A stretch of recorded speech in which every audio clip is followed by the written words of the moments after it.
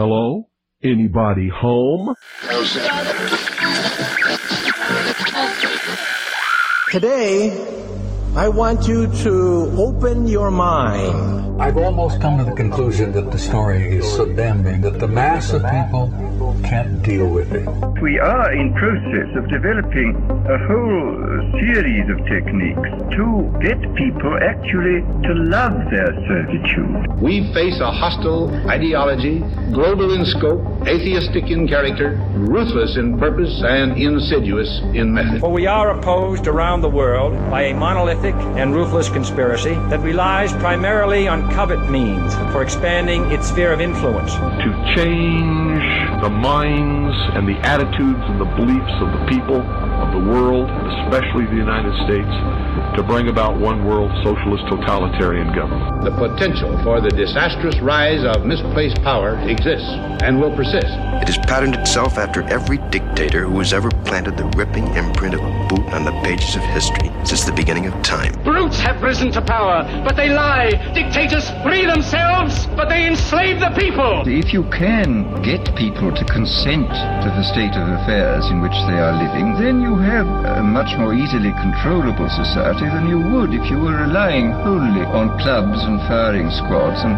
concentration camps. Tools of conquest do not necessarily come with bombs and explosions and fallout. There are weapons that are simply thoughts, attitudes, prejudices, to be found only in the minds of men. As you connect the dots between different people, organizations, places, religions, history, suddenly the picture starts to form. If you don't connect the dots, it's just a mass of what's all this about. The kingdom of God is within man, not one man nor a group of men, but in all men, in you. You, the people, have the power to make this life free and beautiful, to make this life a wonderful adventure. Someone born in the United States is not more special than someone born in Mexico. Someone who is white is not more special than someone who is black. They're just vehicles for the consciousness to experience. War is peace.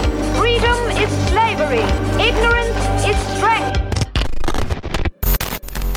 They do not want your children to be educated. They do not want you to think too much. It was learned that the aliens had been and were then manipulating masses of people through secret societies, witchcraft, magic, the occult, and religion. They reach into our children in music, television, books. Prey on children's innocence. How can I disprove lies that are stamped with an official seal? So if you have the opportunity to stand next to one of these machines, it feels like an altar to an alien god. Genetic power is the most awesome force the planet's ever seen, but you wield it like a kid that's found his dad's gun. The Army Air Forces has announced that a flying disc is now in the possession of the Army. Too many others know what's happening out there, and no government agency has jurisdiction over the truth. Any state, any entity, any ideology that fails to recognize the worth, the dignity, the rights of man, that state is obsolete. A case to be filed under M for Mankind in the Twilight Zone.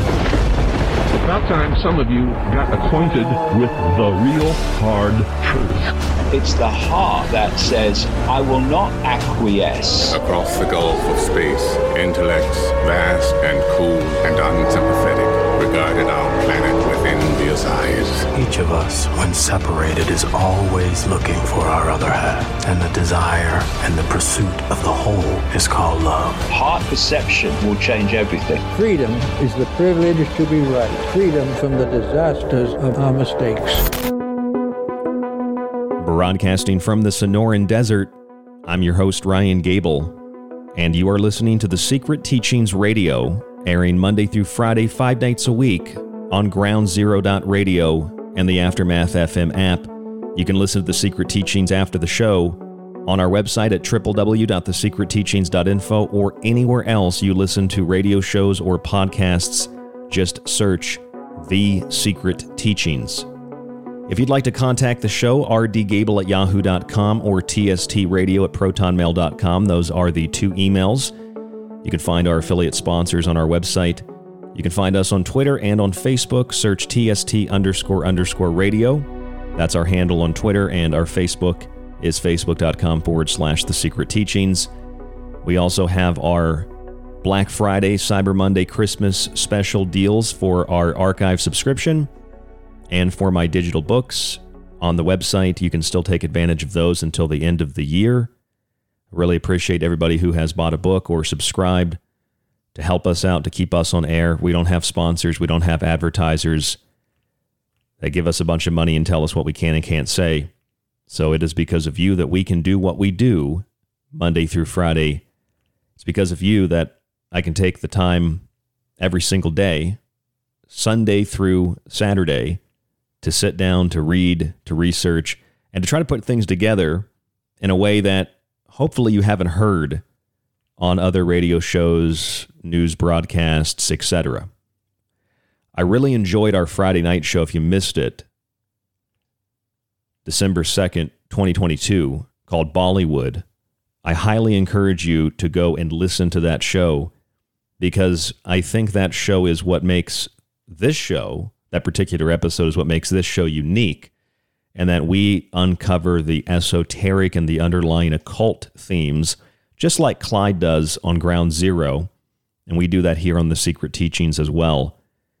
Tonight's broadcast might not seem so esoteric or so occult, but there certainly is an esoteric and an occult element to it. There are so many different avenues, so many different angles that get us to the same location. So we have a lot of different places we could start tonight. It is Monday, December 5th, 2022. I'm glad to be with you. I'm glad that you're here tonight, or maybe in the morning, depending on where you're listening around the world. Let's start with this article. This is from The Intercept. Twitter thrills far-right trolls by silencing left-wing voices. I want to be really clear. I am not a Republican. I am not a Democrat. In fact, I'm not even sure if I'm an independent. Now, I did register as a Republican to vote, but I had been an independent before that because I like to listen to both sides and I like to see what people have to say. And likewise, it might not seem like it, but there's a lot of left-right type of mindsets and ideologies in esoterica and in the worlds of the paranormal and things that are perceived as, perhaps satanic by some people, New Age by others. There's a lot of that same left-right bias, not necessarily a political bias, but there's that bias of what you can and can't talk about, what groups you do and don't fit into, etc. And I think it's important to recognize that it's not just a political thing, it's a divisive thing. It's an ego-based thing. So keep that in mind as I read through some of this article to start. The Intercept, November 29th. Twitter thrills far-right trolls by silencing left-wing voices. The headline of that article presumes, and it implies, and it states as a matter of fact that anyone who is getting any kind of enjoyment out of certain left-wing activists or celebrities or politicians being banned on Twitter or being suspended on Twitter for doing things that maybe they do, maybe they don't violate terms, maybe they do or don't violate agreements. But it assumes, it presumes, it suggests, it implies, it demands you believe that anybody who says, well, good riddance to Kathy Griffin. I mean, she was violating the terms and the agreements. She was violating the standards of Twitter, and she was. That automatically puts you into the category of being a far-right troll. So if you disagree, once again, with left-leaning ideology, politically speaking, then you must be a right-wing troll. You don't even have the respect or the dignity. They don't show you the respect or the dignity to even allow you to just be a right-wing extremist anymore. Now you're just a troll if you have any point of view that is contrary to what The Intercept says, and this is the general line of left-wing media in particular. Anything the left-wing media says or believes, if you disagree with it or if you question it, you're not just a right-wing extremist. You are a far-right troll. This is how you craft narratives. This is also how you persuade people to support you and to oppress other people in the name of all those nice-sounding words like equality and justice and etc.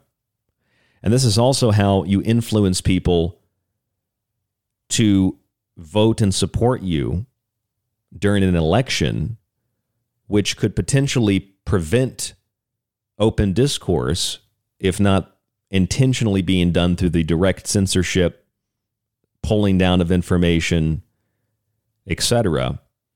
This is how you essentially manipulate. We have to be careful of the words we use. Perhaps rig, perhaps influence in a way that is illegitimate and that is immoral, the outcome of an election in a democracy within a republic. Here's what the article says. Elon Musk claims to be fighting for free speech in America, but the social network's new owner appears to be overseeing a purge of left-wing activists from the platform. Several prominent anti-fascist organizers, obviously they're anti-fascists, so they can't be fascists, they can't be extremists, they're anti-fascist. That means they're all good people. Several prominent anti-fascist organizers and journalists have had their accounts suspended in the past week, now the past 2 weeks from when this article came out, after right-wing operatives appealed directly to Musk to ban them, and far-right internet trolls flooded Twitter's complaint system with false reports about terms of service violations. Now, there's so much irony in that statement that I could do an entire show just on this article. Anti-fascist organizers, that means these are the good guys. And they've had their accounts suspended because right-wing operatives, i.e. the fascists, appealed directly to Elon Musk, who was the god of electrical vehicles and the god of transhumanism, and still is to some extent. But they appealed to this man who now says he'll support a Republican for president. This is the new Adolf Hitler, apparently. And just because they appealed to him, the implication is Musk said, yes, I will suspend those accounts.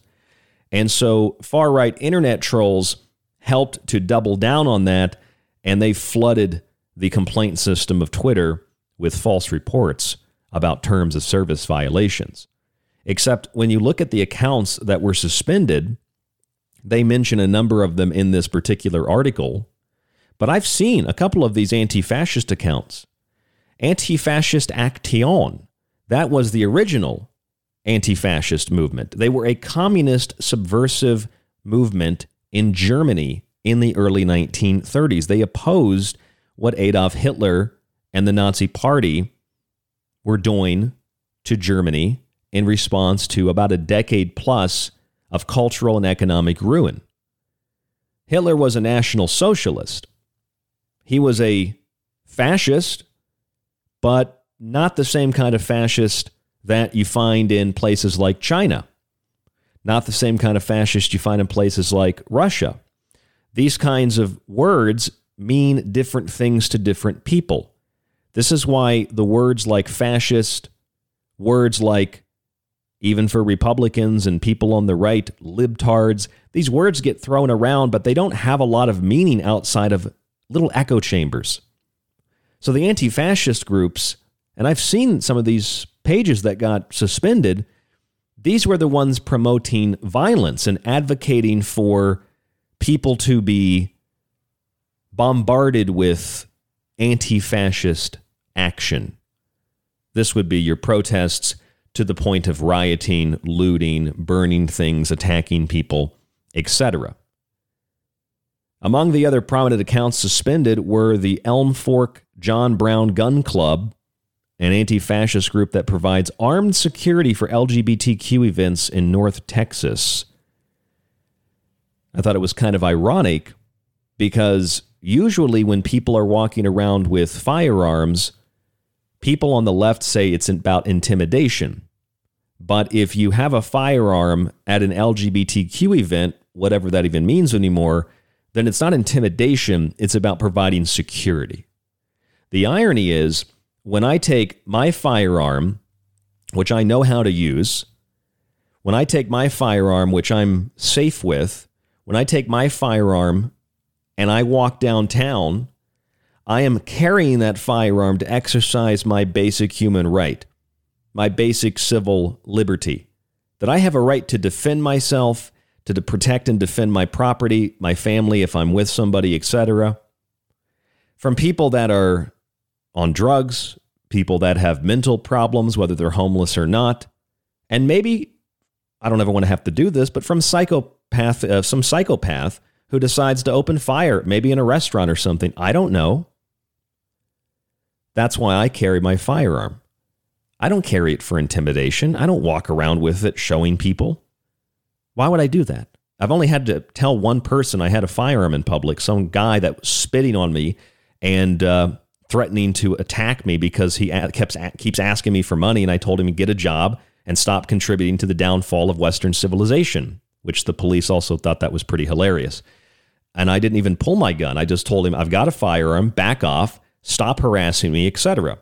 That's self-defense. When you hold guns in front of a school or in front of a library over an LGBTQ event, that to me feels like intimidation, because it's not the people that are LGBTQ holding the firearms legally or otherwise for their own protection. It's people that claim to speak for them in black masks, in anarchist gear, with assault rifles. That's not considered intimidation. That's considered self-defense. So they get to have their right to self-defense. They get to have their right to carry a firearm. They get to actually intimidate people, but we're not supposed to have firearms when we live in dangerous cities, or even if we don't live in dangerous cities, we're not allowed to have firearms in our homes because burglars have feelings too. According to the Intercept article, all 4 accounts had been singled out for criticism, and then this is how they shift the narrative. I don't even know who this guy is. By someone named Andy Ngo, a far-right writer whose conspiratorial, error-riddled reporting on left-wing protests and social movements fuels the mass delusion that a handful of small anti-fascist groups are part of an imaginary shadow army called Antifa. So they build the straw man here, and then they burn it down. I don't even know who Andy Ngo is. I've never heard the name before until I read this article. I know what anti-fascist groups look like because I've come face-to-face with them. I know what anti-fascist groups are like. I've seen them in Portland. I've seen them in Rochester. I saw them overturn police cars and burn those vehicles in Rochester. I saw Antifa literally a block away from my apartment attacking people in the street. Gunshots going off into the local sushi restaurant across the street. This is Monroe Avenue in Rochester. Black smoke, plumes of black smoke pouring out of downtown Rochester when I lived there. It looked like something from the Christopher Nolan Batman movies with Bane or with the Joker, the second or third. But that's not violence, right? That's protesting. But protesting is violence. And having a gun for LGBTQ events is self-defense, but having a gun to protect you and your family, that's intimidation. The narrative here becomes more and more clear. What is the narrative? The narrative is the changing of words, the changing of definitions, and rules for you, but not rules for them. According to the article, Twitter's reason for suspending the John Brown Gun Club, according to the suspension report, was 2 tweets that violated Twitter's rules against, quote, hateful conduct. One was a joke about pronouns, and the other one had something to do with a comment about muggings and guns in relation to U.S. Customs and Border Protection. I don't know, nor do I care if the John Brown Gun Club violated the terms, the service terms, the agreements on Twitter. What I'm concerned with is how people can be so incredibly tone deaf, can be so incredibly biased. So if one group gets suspended for having left-wing radical views, is it not at least a double standard when nobody cared that Republicans or independents or just common, average, everyday people who decide accidentally to share something that Twitter's bot-driven system doesn't like, and then they get suspended, they lose their account, etc. That's okay, but when this happens to this particular ideological cult, then, well, it's the end of the world. So again, they can have free speech, they can have firearms, but you can't. And that's a really dangerous precedent and notion, and that's what's underlying all of this. They get to have guns to defend LGBTQ, you can't have a gun to defend your family. They get to have free speech to criticize, to attack, to assault, to lie, to spread half-truths, to spread propaganda, to spread conspiracy theories, etc., but you don't have free speech to even voice an opinion that has nothing to do with politics. They have a right to protest by rioting and looting, but you don't have a right to even question it, or it gets boiled down to some guy I've never heard of, Andy Ngo, who he's the guy behind the mass delusion that a handful of small anti-fascist groups are part of a shadow army called Antifa. This is how you create a new narrative. This is how you control the flow of information, control people's perceptions, and this is how, furthermore, you can alter the course of a country by altering the course of elections. Let's go a step further. Here's a CNN article. Hate speech dramatically surges on Twitter following Elon Musk takeover, new research shows. New Twitter owner Elon Musk declared last month that hate speech impressions had dramatically fallen on the platform since he took over. However, two different groups, the Center for Countering Digital Hate and the Anti-Defamation League, which is a fascist, racist, bigoted organization of anti-Semites, both said in reports that the volume of hate speech on Twitter has grown dramatically under Musk's stewardship. Specifically, the Center for Countering Digital Hate said the daily use of the N-word under Musk is tripled the 2022 average, and the use of slurs against gay men and trans persons are up 58% and 62% respectively. I like how they track this kind of stuff. And remember, the Center for Countering Digital Hate, well, they counter hate. So they're not hateful. They're good people. It also says, and the Anti-Defamation League said in a separate report, that its data shows, quote, both an increase in anti-Semitic content on the platform and a decrease in the moderation of anti-Semitic posts. How do you quantify that? So listen to these two group names again. Center for Countering Digital Hate. So if you disagree with them, you disagree with countering digital hate. The Anti-Defamation League. Anti-defamation against Semites. However, as I've pointed out on the show over and over and over again, if you want to talk about Semitic people speak Semitic languages. You can be Jewish and not actually be a Semite. If I learn Hebrew, I become Semitic even if I'm not Jewish. If for some reason I decide to learn any of the Semitic languages, then I become a Semite. Maybe I want to learn them to read a book in that language or to go to a country where they speak that language. The irony is almost always the case that Arabs are Semites. All Arabs, if you are Arab, you are a Semite. It's that simple. And yet, not every single Jewish person is a Semite. So the Anti-Defamation League, in and of itself, is a very anti-Semitic organization because they will just as well silence Jewish people as they will Gentiles. Personally, I'm not a big fan of her personality. I'm not a fan of her politics, but that lady Laura Loomer, who's always on InfoWars, she's a good example. She's proudly Jewish. I'm pretty sure she's proudly Zionist, and the Anti-Defamation League comes after her. It's because it doesn't matter if you're Jewish. What matters is if you toe the line of those who have the power. That's what really matters.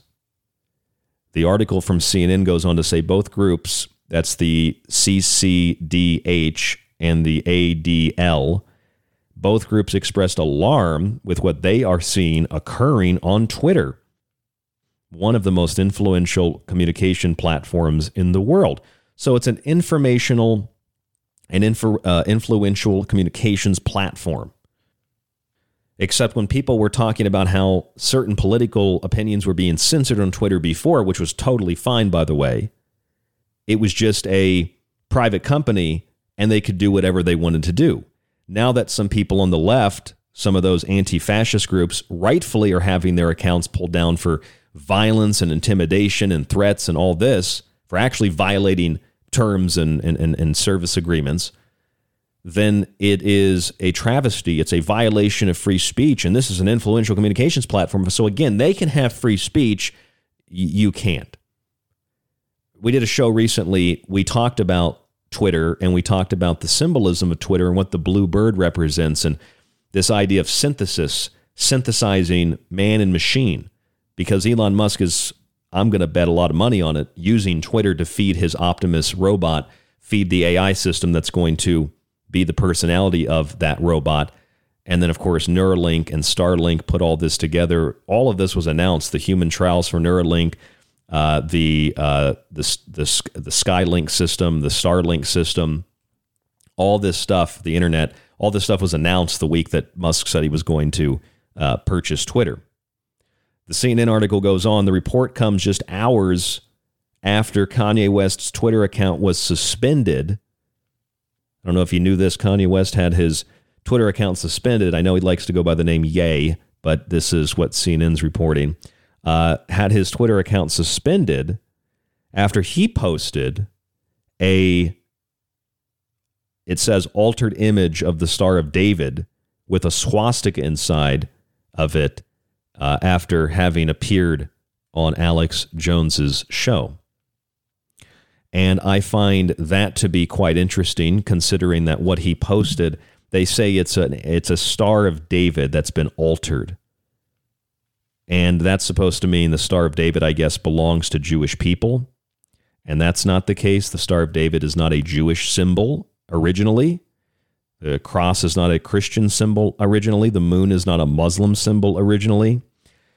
But nevertheless, with a swastika inside of it, what he actually posted was a swastika Star of David-like image, which has to do with like alien contact cults. I'm going to tell you about that when we come back from break. I'm Ryan Gable. This is The Secret Teachings. There's a lot more after this. You don't want to miss it. Stay tuned to The Secret Teachings. We'll be back. The Secret Teachings radio show is on Facebook and Twitter. Just search facebook.com/The Secret Teachings to like us and TST__radio to tweet with us. If you enjoy The Secret Teachings and want to hold years of Ryan's research in your hands, visit the website and grab a physical and digital copy of Ryan's books. Occult Arcana will introduce you to sacred myths, folklore, magic, and alchemy. The Technological Elixir will take you from transhumanism and AI to black goo and UFOs. Food Philosophy will change your mind about what we call food, germ theory, and geoengineering. And remember, shipping is always included. Some restrictions exist for international. Visit thesecretteachings.info. From Ground Zero to The Secret Teachings, keep your dial tuned to Ground Zero Radio. If you'd like to hear more of The Secret Teachings, if you missed a show or part of a show, sign up to the ever-expanding archive at thesecretteachings.info. When you subscribe for a month or a year, you get access to the full show archive to every show after it airs. You can download and stream unlimited episodes and share your login with friends or family. With your subscription, you can also get access on the website to all of Ryan's digital books and the ever-growing montage archive. Just visit thesecretteachings.info and click on the Donate Subscribe tab at the top of the page. Use the secure PayPal link and start your membership today. By subscribing, you support The Secret Teachings, Ryan, and yourself. This is one of the best discussions I've been on in a long time. You guys are right on it. Howdy, this is Joe Mars, and you're listening to The Secret Teachings.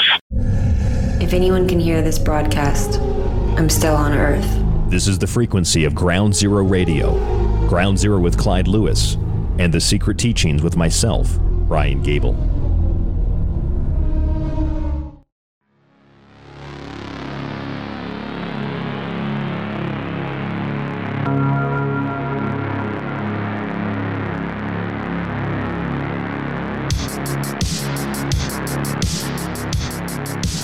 You are listening to The Secret Teachings Radio. I'm your host, Ryan Gable. TheSecretTeachings.info is our website. If you'd like to contact us, rdgable@yahoo.com, tstradio@protonmail.com. According to CNN, hate speech is surging on Twitter. That's according to the Center for Countering Digital Hate and the Anti-Defamation League. Of course, if you disagree with either one of those groups, then you don't want to counter hate and you want to defame Jewish people, even though not all Jewish people are Semites. Specifically, the Center for Countering Digital Hate said the daily use of the N-word under Musk tripled. I find that ironic because the entire Hollywood system, and Kanye West, or Ye, is very, very correct about this. The whole entertainment music industry bases the image of the black man or the black woman off of whether or not they will abide by the contractual obligations, promote a counterculture that is a false, fraudulent culture that is not black culture, and call themselves and other people the N-word and the B-word. Ye is very, very correct about that. So Hollywood can do that. The entertainment industry can do that. You can do that in the music industry. That is until you break with the pack, and then suddenly the N-word means something again, and Twitter is allowing it to proliferate on its platform. They've actually monitored it. They said the N-word has been used three times as much as the average as of 2022, although Elon Musk didn't have total control of Twitter until recently, so I'm not sure what that's supposed to mean. They're implying that Musk is responsible for that for the whole year. They're saying also slurs against gay men and trans people are up 58% and 62% respectively. The Anti-Defamation League said separately in a report, data shows both an increase in anti-Semitic content on the platform and the decrease in moderation of anti-Semitic posts. They're quantifying the severity of the posts. They've got one of those, what I call racial color wheels, the Crayola color wheels, to decide, what's more racist, what's least racist. I guess they've got something like that for Semitism or anti-Semitism as well. This tweet was more anti-Semitic than the other tweet. Both groups expressed alarm with what they are seeing occur on Twitter, one of the most influential communication platforms in the world. Ironically, when some people are censored on Twitter, when some people are shadow banned, then it's not an influential communications platform. It's a private company, and they can do whatever they want. When anti-fascist groups, which are actually fascists, when anti-fascist action groups threaten people, harass people, intimidate people, use the platform of Twitter or other platforms to stage and to organize riots and what they call protests. They riot and loot in the name of protesting. When they do that and they get banned or they get suspended, then suddenly Twitter becomes the public marketplace again. Suddenly Twitter becomes the place where free speech is being suppressed. Suddenly Twitter becomes the place that's a public utility, and it should be regulated as such. Changes, doesn't it? Really quickly. CNN also says that the reports out of these two anti-hate groups come hours after Ye, or Kanye West's Twitter account, was suspended. He let Alex Jones and a few other people there in studio use his Twitter account. That's not what this is about, but his account was suspended because he posted the image of an altered Star of David, which is actually the Star of Saturn. It's also the merging of the male and female, or the fire triangle and the upside down triangle, which is water. So the alchemical symbols of fire and water merge together. The Great Seal of Solomon, a magical symbol. It's not exclusively a Jewish symbol. It's also a Rothschild symbol. It's also the Star of Saturn. It also has a lot of other meanings. It's not, the Jewish people don't own that symbol. The Christians don't own the cross, and the Muslims don't own the moon. But I'm digressing from the point. They call it an altered Star of David with a swastika inside of it. And I'm not exactly sure why he posted that, but I find it kind of interesting and kind of strange that the symbol he posted, and maybe he's mocking them to prove a point, the symbol he posted has been in the news recently. The swastika has been in the news because Hindus and Indians, which make up one of the world's largest religions, one of the most ancient religions, out of which Christianity, Islam, and Judaism, in a sense, sprang from originally. This Hindu religion uses the swastika. It's a beautiful symbol. It doesn't mean what they tell you it means, in the sense that it all goes back to Adolf Hitler. He even had a different definition for what that symbol represented. They don't like that symbol because that's the sun wheel, the Sonnenrad. It's the expression of life and love and beauty and strength, and they want to crush that. More irony is found in the fact that the symbol that Kanye or Ye posted is actually a symbol of a UFO religion or a cult. The group is called the International Raelian Movement, or the Raelian Church. Raelianism teaches that an extraterrestrial species known as the Elohim created humanity using their advanced technology. Among those considered prophets of these Elohim and the Elohim human hybrids in this religion are Buddha, Jesus, and Muhammad. And then the prophet Rael, R-A with umlauts over the E, Rael, would be the final prophet, which, interestingly, if you know about Islam, Muhammad said that he basically came after Christ. There would be another prophet after him, the final prophet. Hopefully that's not the false prophet. Hopefully that's not the Antichrist. Or as Adolf Hitler said, there would be another Hitler-like figure that would come to save the world from this system that wanted to enslave everybody. Because the Nazis were fighting back against a globalist organized movement to destroy nation states and to destroy countries and economies and control everything through central banks, etc. That's all very well documented. So Ye posts that, and there's a lot of implication there. I don't personally care about the symbol. They're focusing on the swastika, but what does the symbol represent? It's based in Judeo-Christianity, and it relates on the surface to this, to some people, to Nazis, to other people, it's the alien UFO cult called Raelism, which was founded in the 1970s in France, but it also has a much deeper meaning, that some kind of beings created humanity, manipulate humanity, and that, I think, probably goes into a lot of what, Kanye West or Ye believes, and part of the stuff about Zionism as well, particularly if you read the holy book, or rather, I should say the unholy, perverse book of the Talmud. Beautiful in some respects, an ancient text. Don't want to censor it or ban it, but that book teaches some very, very perverse stuff, which has led people to believe that those who wrote the book might not have even been human. That's not my opinion. That is a generalized theory. I have not read the entire Talmud, so I don't know. I need to get a copy of it and read it so I can decide for myself. So what we have here so far tonight, we have the Intercept article and CNN. We have Twitter thrills, far-right trolls by silencing left-wing voices. Anti-fascists have been suspended or censored, blocked, potentially banned in some cases on Twitter because of the hatefulness, because of the violation of the terms and services of the platform. Some of these groups, maybe they didn't do anything wrong. I don't know. If you're an anti-fascist, if you're Antifa, which is an organization that goes back to the early 30s, your entire movement is a terrorist movement. And terrorist groups probably shouldn't have Twitter accounts, especially if they're promoting acts of violence, even if it's in the name of fighting fascism. See, this is what intellectuals do. They use words because words sound nice, especially nice-sounding words. They're against fascism. They're trying to stop bigotry. And this article implies a lot. If you disagree with the left wing, you're a far-right troll. Remember, the White House said a few months ago that if you disagree with the establishment, then you are an extremist. You're either with the establishment, you're either with us, or you're against the establishment. You're against us. You're with the terrorists. That's a neocon strategy as well, and the liberals have employed that, although they're not real liberals. And then the CNN article, hate speech surges on Twitter.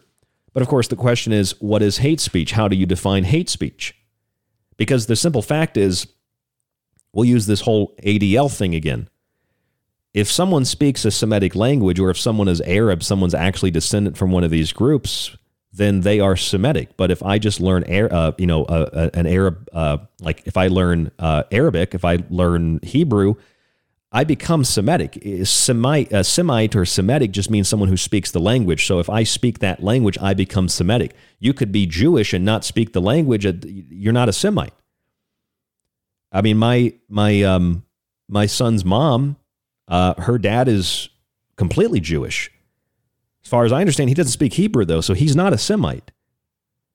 And although, my son is, I guess, technically partly Jewish, they don't consider him Jewish because it comes down through the father's side. My son is technically Jewish. He's descended from that, quote, bloodline, if that really is, the bloodline of that side of his family. But my son was actually called a Nazi and a white supremacist. He was, by the way, 2.5. Because I refused to put a mask on him when I took him to the grocery store that I worked at. Literally. Yes, 2 white women called my son a Nazi and a white supremacist and called me a Nazi and a white supremacist because I wouldn't put him in a mask. I'm not even sure what that means. And I remember my fiance, Hope, she worked at the store. She heard that conversation and she said, that's weird. His mom's Jewish. Not that even means anything because Nazis and Jews, it's like the Americans and the Soviet Union, that miracle hockey game. Like you think of that, you think of, like one of the most famous hockey games, but, those teams play other countries as well. The Nazis play other countries. The Jews play other countries. It's not an isolated, I'm digressing from the point. So anyway, we have those 2 stories. Now I want to take you back to a show that we did a couple of months ago where we talked about sock puppets. We talked about trolls. We talked about, what exactly is a troll? What exactly is a sock puppet? Well, this article is from The Guardian back in 2011. I've had a copy of this for, it's 2022, so I've had a copy of this for 12 years. Revealed, U.S. spy operation that manipulates social media. The U.S. military in 2011 was officially developing software to manipulate social media sites by using, quote, fake online personas to influence internet conversations and spread pro-American propaganda. They were doing this overseas, of course, just like with the blimps and just like with the other things that have happened overseas. They bring that home. The chickens eventually come home to roost. A California corporation in 2011 was awarded a contract with the U.S. Central Command, CENTCOM, which oversees U.S. armed operations in the Middle East and Central Asia, to develop what is described as an online persona management service. That's what this is. It's an online persona management service. That's what Elon Musk was trying to wipe off of Twitter. That's why a lot of people lost all those followers, because they weren't real followers. They were all bots. And this online persona management service allows U.S. servicemen or women to control up to 10 separate identities based all over the world. That's why when I'm on Twitter, and I've gotten like 150 new followers since Elon Musk took over. So, I don't really use Twitter. I don't honestly know how to use Twitter. I don't really care about Twitter, but my Twitter followers went up drastically. Once a lot of those, bots were eliminated, then restrictions were taken off. Maybe that's just perception. I don't know. Maybe I'm wrong about that, but I know I have like 450 followers now, and I had like less than 300 a few months ago. So anyway, the point is, I look at my Twitter and I used to see people like it, follow me, and nothing would go up. Now I've got, getting close to 500. I just started this account. So I'm looking at my Twitter, and sometimes I'll post something. Most of the time I post something on Twitter, it's just to have a copy of it. If I can't quickly email it to myself, I just share it to my page, to retweet it so I can go back and look at it later, which I have something I want to share with you from my Twitter page, an audio clip. We'll probably play, if not in this segment, in the next segment as the show unfolds tonight. A big show. We're going to continue to break this down, and we're going a lot further than what we've talked about already. We've got a full 2-hour broadcast tonight to break down a subject that you're going to have to listen to the whole show to get the underlying essence of what the show is about tonight. So if you go to places like Twitter and you post something, and I don't know about you, but I've experienced this. I experience this almost on a daily basis. You get these random accounts that come after you. They get like 3 followers. They follow like 10 people, and they just appear out of nowhere, and they disappear just as quickly. And usually what happens is, I'm pretty sure I'm still shadow banned on Twitter, but usually what happens is when you're having a discussion, you know that this is a bot. It's actually more of a sock puppet, as they call them, fake online persona. And then in the middle of that, you're sharing a tweet, you're talking to this other person that I know is a sock puppet or a troll. I call them out and tell them they're a sock puppet troll. I don't want to have a discussion. I know you're fake. Then you get another one that comes in. So you end up getting two. And then after a while, they disappear and their accounts go away. That's what this is.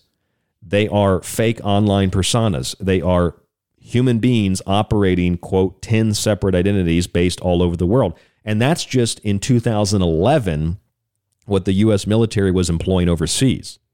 The project has also been likened by web experts to China's attempts to control and restrict free speech on the internet, exactly and precisely what it is. That's what the Google Dragonfly program was all about.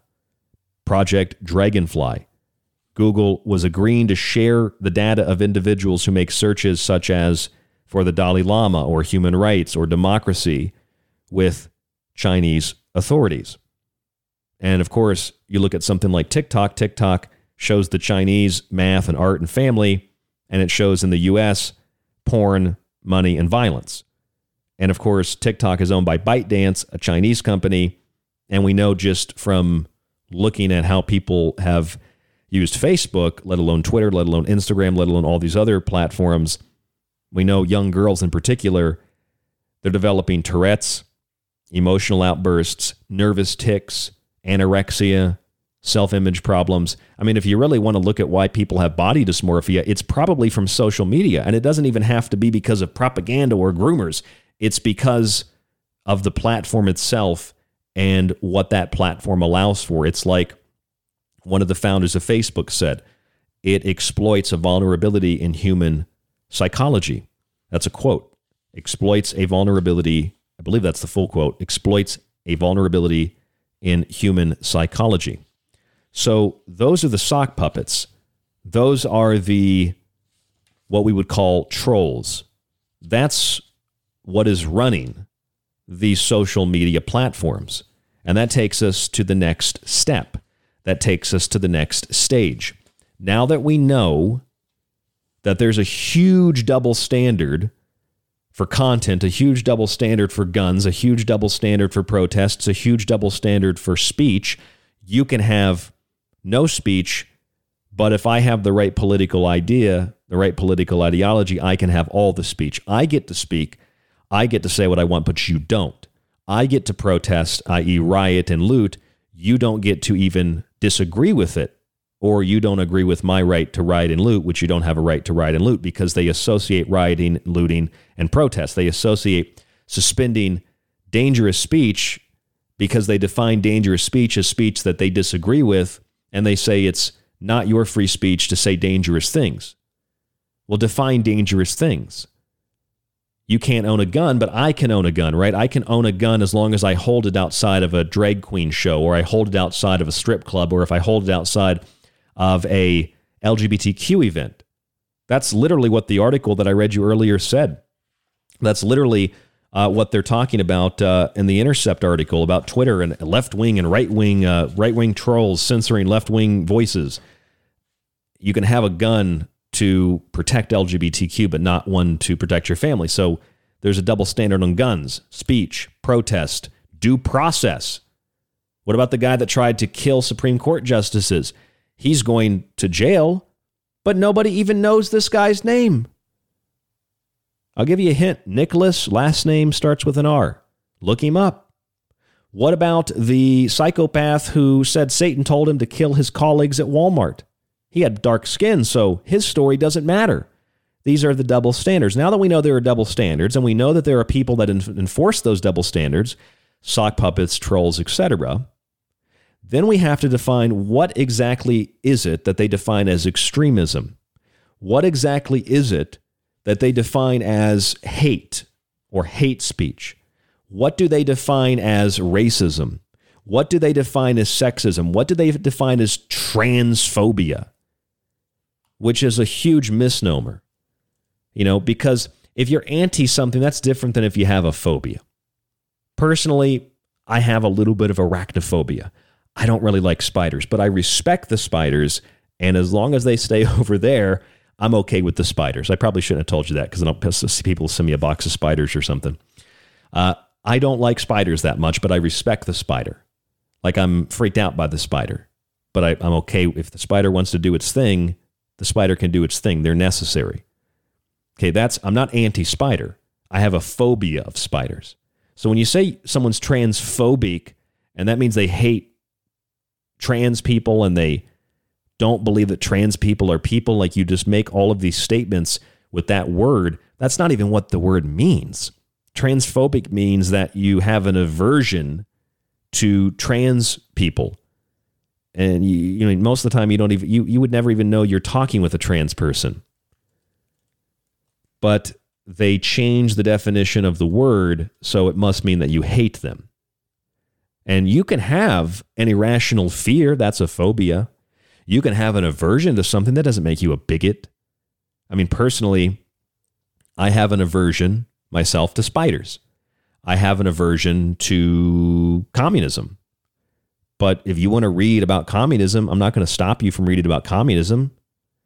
If you want to have a pet spider, you can have a pet spider. I don't hate you if you're, reading a communist book, or if you're reading about spiders, or you own a spider. Now, I am anti-communist. I'm not anti-spider, though. Phobia and anti are two different things. They mean two different things. So how do we define these words? How do you define the racism? How do you define the extremism? How do you define the hatred? Well, on the surface, it's pretty clear.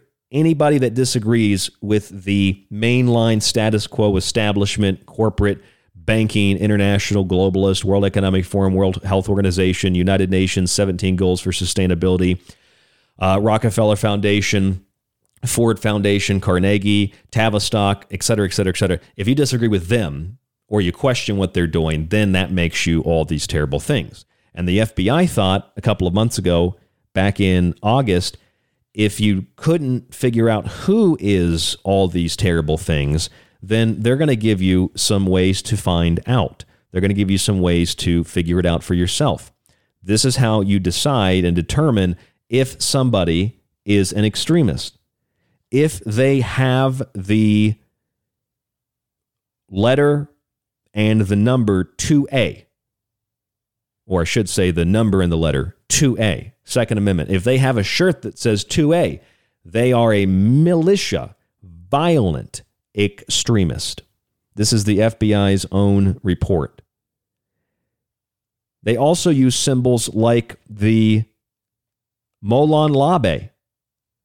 They use symbols like the anarcho-capitalism flag instead of anarcho-communism.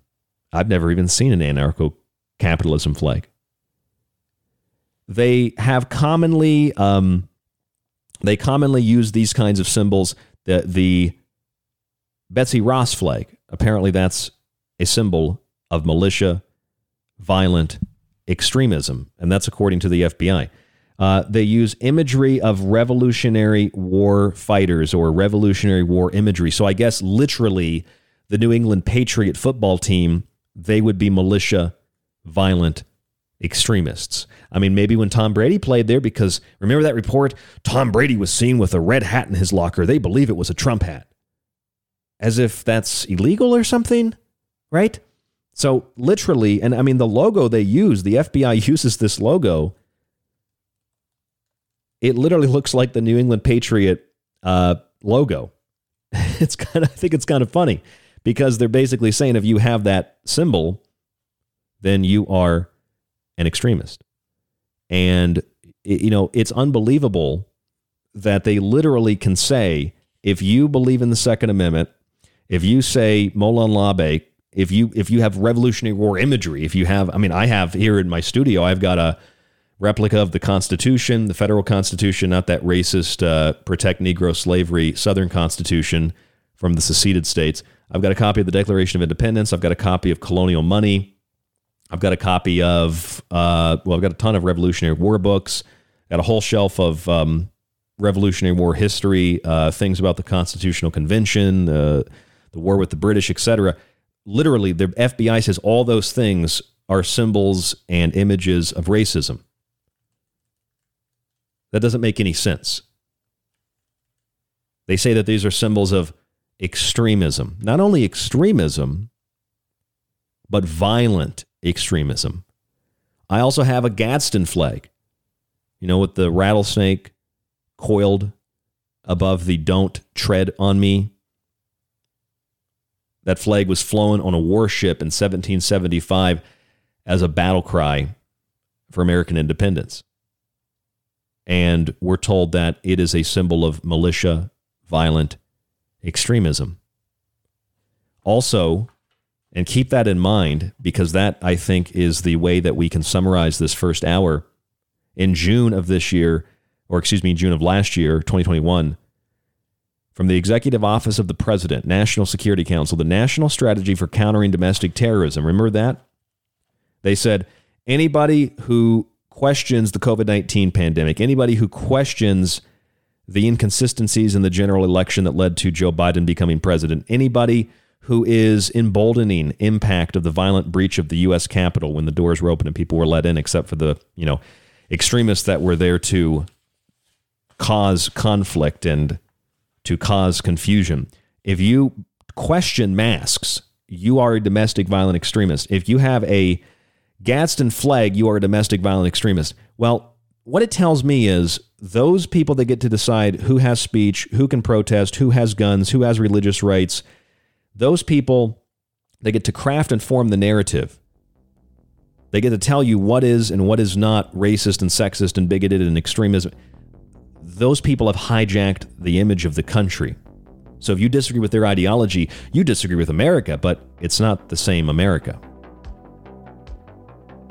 They've hijacked America and the image and the idea of America, and they're using it as a shield, as a flag, a false flag, against the advancement of their global agenda. I think it's as simple as that. I think that is the solution to understanding all of this stuff that seems so complex. It's because the image has been hijacked. So when you have the Gadsden flag, which is a battle cry for independence, they say you're a terrorist because how dare you want independence from a one-world socialist, globalist, totalitarian, authoritarian, communist state run by, to quote Bill Cooper, puke-faced Gestapo thugs.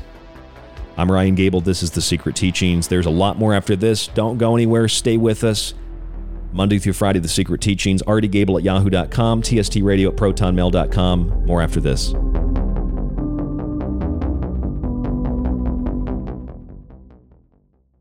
You're listening to The Secret Teachings. For more information on the show or to contact Ryan, visit thesecretteachings.info or email Ryan at rdgable@yahoo.com. Hey, this is John Peasy at johnpeasy.com, and I'm here with Ryan Gable from The Secret Teachings. If you're looking for a great gift that keeps on giving this year, check out one of my 4 books for the holiday season. Occult Arcana is a monumental collection of esoteric and occult lore. The Technological Elixir looks at UFOs, demonology in the music industry, and the soul and spirit in relation to modern technology. Liberty Shrugged, my new book, takes you on a historical journey through the concepts of natural liberty and provides a different angle on the American Revolution. Food Philosophy explores food industry propaganda, advertising tricks, and geoengineering. Get all 4 books only at thesecretteachings.info in softcover or digital. That's thesecretteachings.info. You could listen to this. And again, people say David has no evidence. David has no evidence. I hate this channel. Or you could listen to The Secret Teachings with myself, Ryan Gable, 5 nights a week on Ground Zero Radio. Join us to explore the outer limits of history, symbolism, parapolitics, and more. We'll explore a little bit of everything, but don't take my word for it. I'm kind of like you. I'm a last of a dying breed, a generalist. That's The Secret Teachings, 5 nights a week on Ground Zero Radio. This is Kev Baker of The Kev Baker Show, and you're listening to The Secret Teachings with Ryan Gable. Thanks, Ryan. This is David Knight with thedavidknightshow.com, and you're listening to The Secret Teaching. Broadcasting from somewhere between the normal and abnormal. A collection of question marks. No reason, no explanation. Just a prolonged nightmare in which fear, loneliness, and the unexplainable walk hand in hand through the shadows. It's The Secret Teachings on Ground Zero Radio.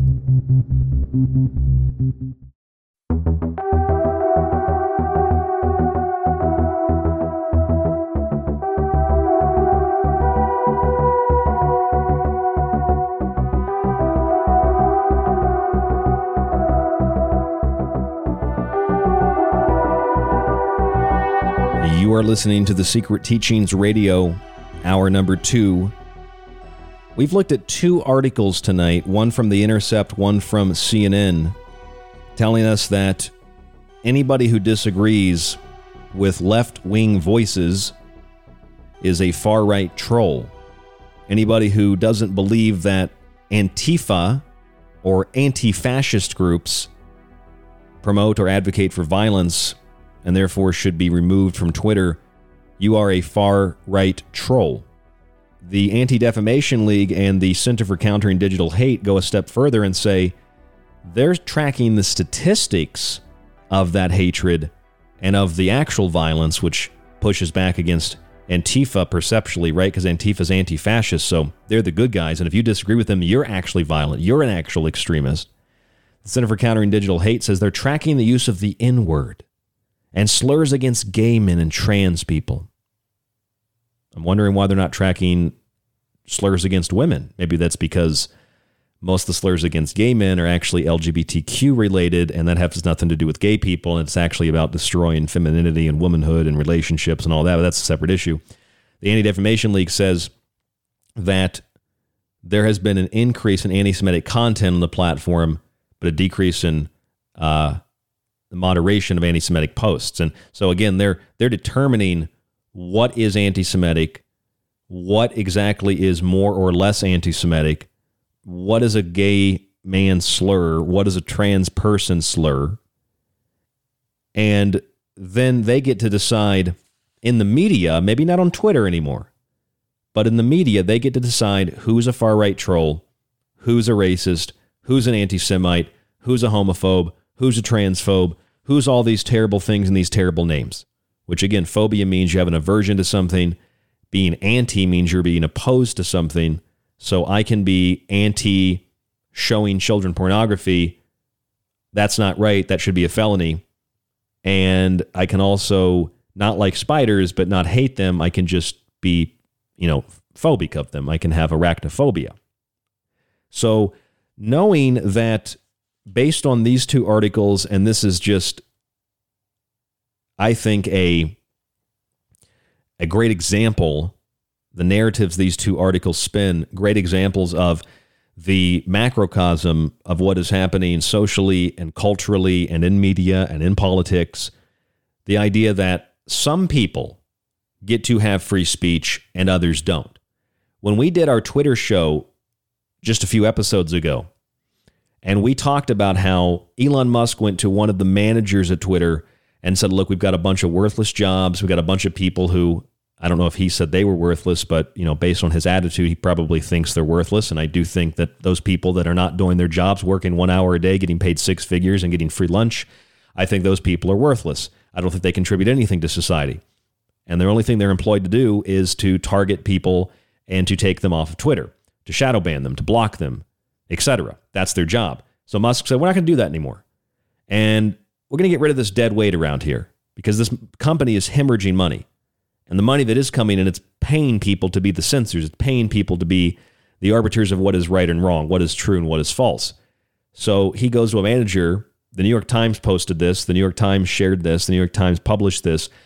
Musk goes to a manager and says, I need you to get rid of these people. And the guy says, I threw up in a trash can when Elon Musk told me to do that. That's what the New York Times reported. In that article, they said it twice. He threw up in a trash can. So when he was helping to be the arbiter of what is fact and fiction in this postmodernist, anti-factual world, when he was deciding who should be suspended and who shouldn't be suspended, when he was overseeing the people that do those jobs and get paid a lot of money through advertising to do it, to push corporate agendas, corporate projects, etc., he didn't have any issue with that. Nobody threw up in a trash can then. But when Musk said, we're not going to do this anymore, we want everybody to be able to speak, we'll have moderation of content, but we're not going to censor one political view, one religious view or another. That's insane. That's, illegal, especially when the government is coming to us and telling us to do it, which is what Twitter was doing. They were working with the FBI. They were working with the federal government to censor things. So at Twitter, nobody felt the need to throw up in a trash can until Musk said, we're going to stop this. So These people literally will throw up in garbage cans because they can't censor, they can't block, they can't ban, they can't suspend, they can't control the flow of information. They can't decide what is true, what is false, what is factual, what is not factual. They are the arbiters of all of that. When they're doing that, they feel great. But when they're told to stop that, then they feel like throwing up in garbage cans. So knowing that there's a difference between speech that is free and speech that is violent and the provoking, or speech that provokes, I should say, violent action. Free speech means particularly that speech that's unpopular is, well, free, and it cannot be censored or blocked or banned, etc. So there's a difference between speech, sure, but speech you don't like doesn't constitute speech that is promoting violence. But this is the narrative they've crafted. So some people get to speak, others don't. Kathy Griffin can hold up a head of the president. She gets to speak. And she should get to speak. She just shouldn't be able to threaten the president. Likewise, when you have people on Twitter, people on social media, and for 4 years threaten the president, threatened Republicans, and I'm not even a Republican, and I do not support Donald Trump to run for president. In my own opinion, I think he's at this point an agent of left-wing corporate media. My beliefs are a little deeper than that, but that's on the surface. It's not really the point of tonight's show. But when I see that happening to those people, that's not right. I don't believe that that's right. I don't think people should be censored for that. And then the people that say that it's wrong for, let's say, Trump to have his Twitter account back, they're the morally superior. They're the ones that literally banned and canceled and censored a president of the United States. That didn't make them want to throw up in a trash can, but to let the president back on Twitter makes them want to throw up in a trash can. And so they have to get extreme, and they have to redefine words, and they have to redefine terms so that free speech becomes any speech that is acceptable in a political echo chamber. They have to redefine what protest means. Protest means anything within a political echo chamber is warranted under the guise of protest. So rioting, looting, vandalism, attacking people, stabbing people. Some guy got stabbed in the eye with glass in Rochester when I was living there during the peaceful protests where black plumes of smoke were pouring out from downtown.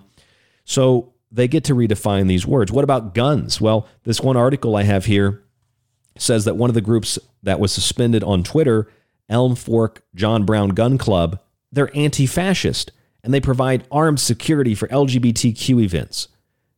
Do LGBTQ events need armed security? You know who needs armed security? Elon Musk needs armed security because of the people that want to kill him. You know who needs armed security? Whether you like him or not, Alex Jones needs armed security because people, well, they used to, they think they love him now, but people used to physically assault him. You know who needs armed security? People like President Trump, because you have celebrities and you have average people that are so rabid they want to literally assassinate or kill the president. That's who needs armed security, not LGBTQ groups. They don't need armed security. If they want it, they can have it, but it's being forced upon them by these anti-fascist groups.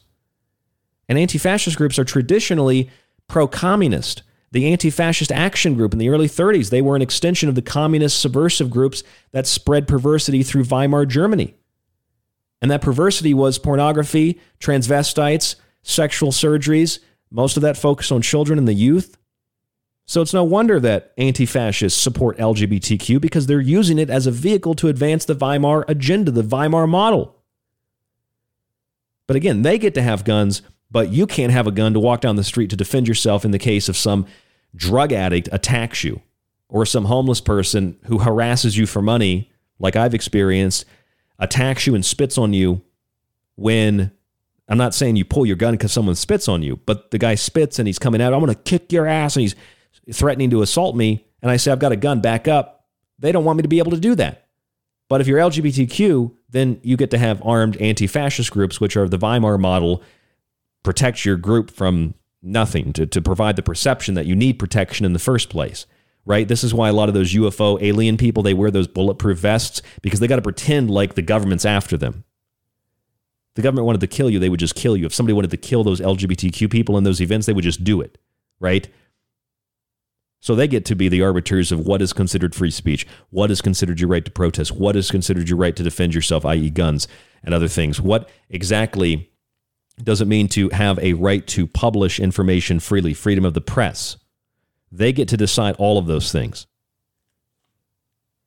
Now, understanding that, we should be able to recognize that that allows anybody who has the ability to control the definitions of those words within political echo chambers to craft narratives.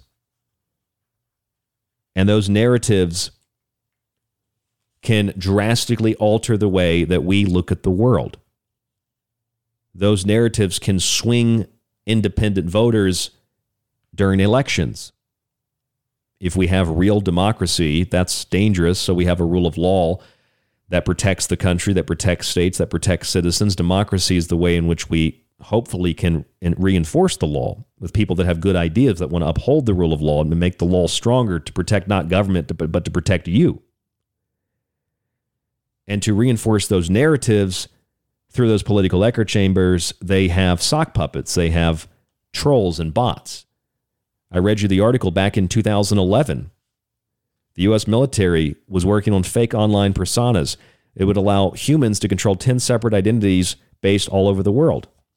They called them sock puppets.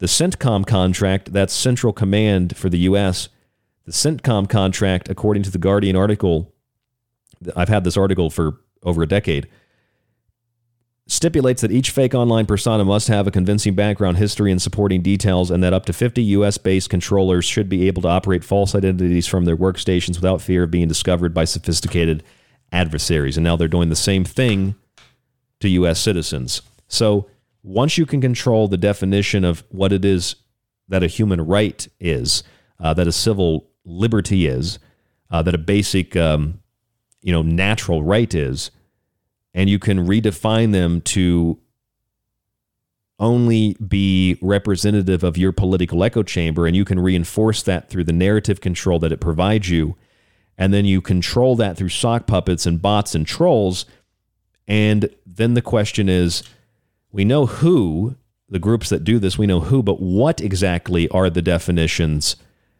We know who redefines this word. What are the definitions that now take the place of words that once meant something else? How does this dictionary get rewritten? Well, we go directly to the White House in 2021. The National Strategy for Countering Domestic Terrorism. They say violent extremists or domestic violent extremists. This is directly from the article, March 2021. Enduring DVE, domestic violent extremists or extremism, motivations pertaining to bias against minority populations. How do you define bias? If you don't want your children to be taught about homosexuality in school when they should be learning about math and history and science and reading, then you have a bias against minority populations, even if, well, you live in a place where you are the minority. I'm a minority here in Tucson. I get along fine with everybody, except usually for crazy white people that want me to put masks on. I grew up in a middle-class neighborhood when I lived in St. Petersburg, Florida. St. Petersburg is very wealthy. It's also very poor in some places. And I played basketball. And most of the people I played basketball with, especially rec league and pickup games, were all black. I refuse to call them African American because I don't know if they were from Africa. They had darker skin than me. Never had an issue. I mean, you chirp at each other on the court. I wasn't a big fan of trash talk myself, but it was all part of the game, and everybody was cool afterwards. Handshakes and hugs, and even people you didn't know. You just met these people at a pickup game. It was just high fives and handshake. It was all cool. I never had any issues with discrimination. That is until I moved to Rochester, New York. Well, I did have some issues in Boise. It's always white men and white women that are Democrats that have been racist towards me. I mean, it's unbelievable. So I am the minority. You are probably the minority depending on where you live and depending on what your identity is. The document goes on. Perceived government overreach. So perceived government overreach. Even if it is government overreach, if you see it as government overreach, then it's simply your perception of it and it's false. So they get to determine what you believe in your head. Before it even comes out of your mouth or by action, they tell you that if you see the government overreach, then it is simply your perception, and it is a sign of DVE, domestic violent extremism. It will almost certainly continue to drive DVE radicalization and mobilization to violence. Newer socio-political developments, such as narratives of fraud in the recent general election, we'll get to that here in a second. The emboldening impact of the violent breach of the U.S. Capitol. Yes, all the people who died had heart attacks, committed suicide. From what I understand, one person committed suicide or were shot by the police. But it's a violent breach when you have people there that are encouraging others to go into the Capitol, go into the Capitol, go into the Capitol. And you had everyone else saying, no, we're not going to do that. Conditions, I forget what that guy's name is, by the way. Conditions related to the COVID-19 pandemic. If you question that, then you're a domestic violent extremist. Conspiracy theories promoting violence. How do you define a conspiracy theory? And how do you define what exactly violence is? And how do you define what promotes violence? In other words, they're telling you again, if you believe in something they don't like, something they label a conspiracy theory, then by definition, if you believe in that conspiracy theory, then you are promoting violence. So that's what the definition of these words means. It means you're in opposition to their viewpoint. You're in opposition to their agenda, which is what Jean-Pierre, the White House, and what Joe Biden has said. If you're not a Republican or a Democrat, then you're a semi-fascist. Jean-Pierre said, if you don't agree with the establishment, then you are what? What did she say? Anybody remember what she said? She said, you are not with us. Then that is an extreme view. Even though Joe Biden has approval ratings that range from like 35 to 40%, that's less than half. He's an extremist then by their own definition, which is raw democracy, by the way. If you're in the 51% and the 51% decide 49% have to die, Jim Mars always used to tell me this, then those 49% need to die, right? The FBI went further than this document from the White House, National Strategy for Countering Domestic Terrorism. The FBI said if you have a 2A emblem, a shirt, that's the Second Amendment. If you have the Molin Labe flag with the cannon, if you have the Gadsden flag, if you have Revolutionary War imagery, the Betsy Ross flag, and what is an anarcho-capitalist flag? I've never even seen an anarcho-capitalist flag. The one that really gets me is the Revolutionary War imagery. I mean, literally, the New England Patriots logo, according to the FBI, is a sign of militant or militia violent extremism. I don't mean that facetiously. I mean, literally, the New England Patriots logo is a symbol of militia violent extremism. I know we have a couple listeners that like the Patriots, Boston-based listeners. Do you feel that way? Did you know that your logo for the Patriots is literally a symbol of extremism? This is when it starts to make a lot more sense, folks. You start to realize, oh, so if I have, quote, Revolutionary War imagery, if I have a U.S. Constitution, if I have a constitutional law book, if I have, which all has to do with the Revolutionary War, if I have, and I've got two shelves to my right and I've got another shelf to my left of Revolutionary War material, if I've got images, which I do, I've got Revolutionary War materials, I've got things that technically it's not the Revolutionary War, it's actually the French and Indian War, but the Benjamin Franklin drawing, Join or Die, which became associated with the Independence War, that symbol is, I guess that makes me an MVE, a militant or militia violent extremist or extremism. And there's two different versions of this. There's MVE and there's DVE. There's militia violent extremism and there's domestic violent extremism, and they tend to go hand in hand according to the FBI and according to the White House, according to the Department of Justice. So what it's saying is, if you believe that you have a right to own a Gadsden flag, do you know what that flag represents? That's racist. That's extremist. Actually, the Gadsden flag with the rattlesnake, Don't Tread on Me, was flown on a warship officially. This is the official history. It was flown on a warship in 1775 as a battle cry for American independence from British rule. Therefore, if you have that flag today, they say you were an extremist. That would sound like maybe what the British would say. In 1775, the Brits might have said, if you have the Don't Tread on Me flag, then you're an extremist. You're one of those Bostonites that are causing all the problems. Think about that. Put that into context. The British saw any kind of revolutionary imagery, what we call revolutionary imagery, American independence imagery, like the Gadsden flag, they would have seen that as subversive. as the enemy. The FBI sees that same flag as the enemy. I'm not saying it's the British. I'm saying that the FBI is embodying the crown. They're embodying the British Empire. Those flags, those symbols, 2A, Gadsden flag, Molon Labe, Betsy Ross, those are all symbols of extremism.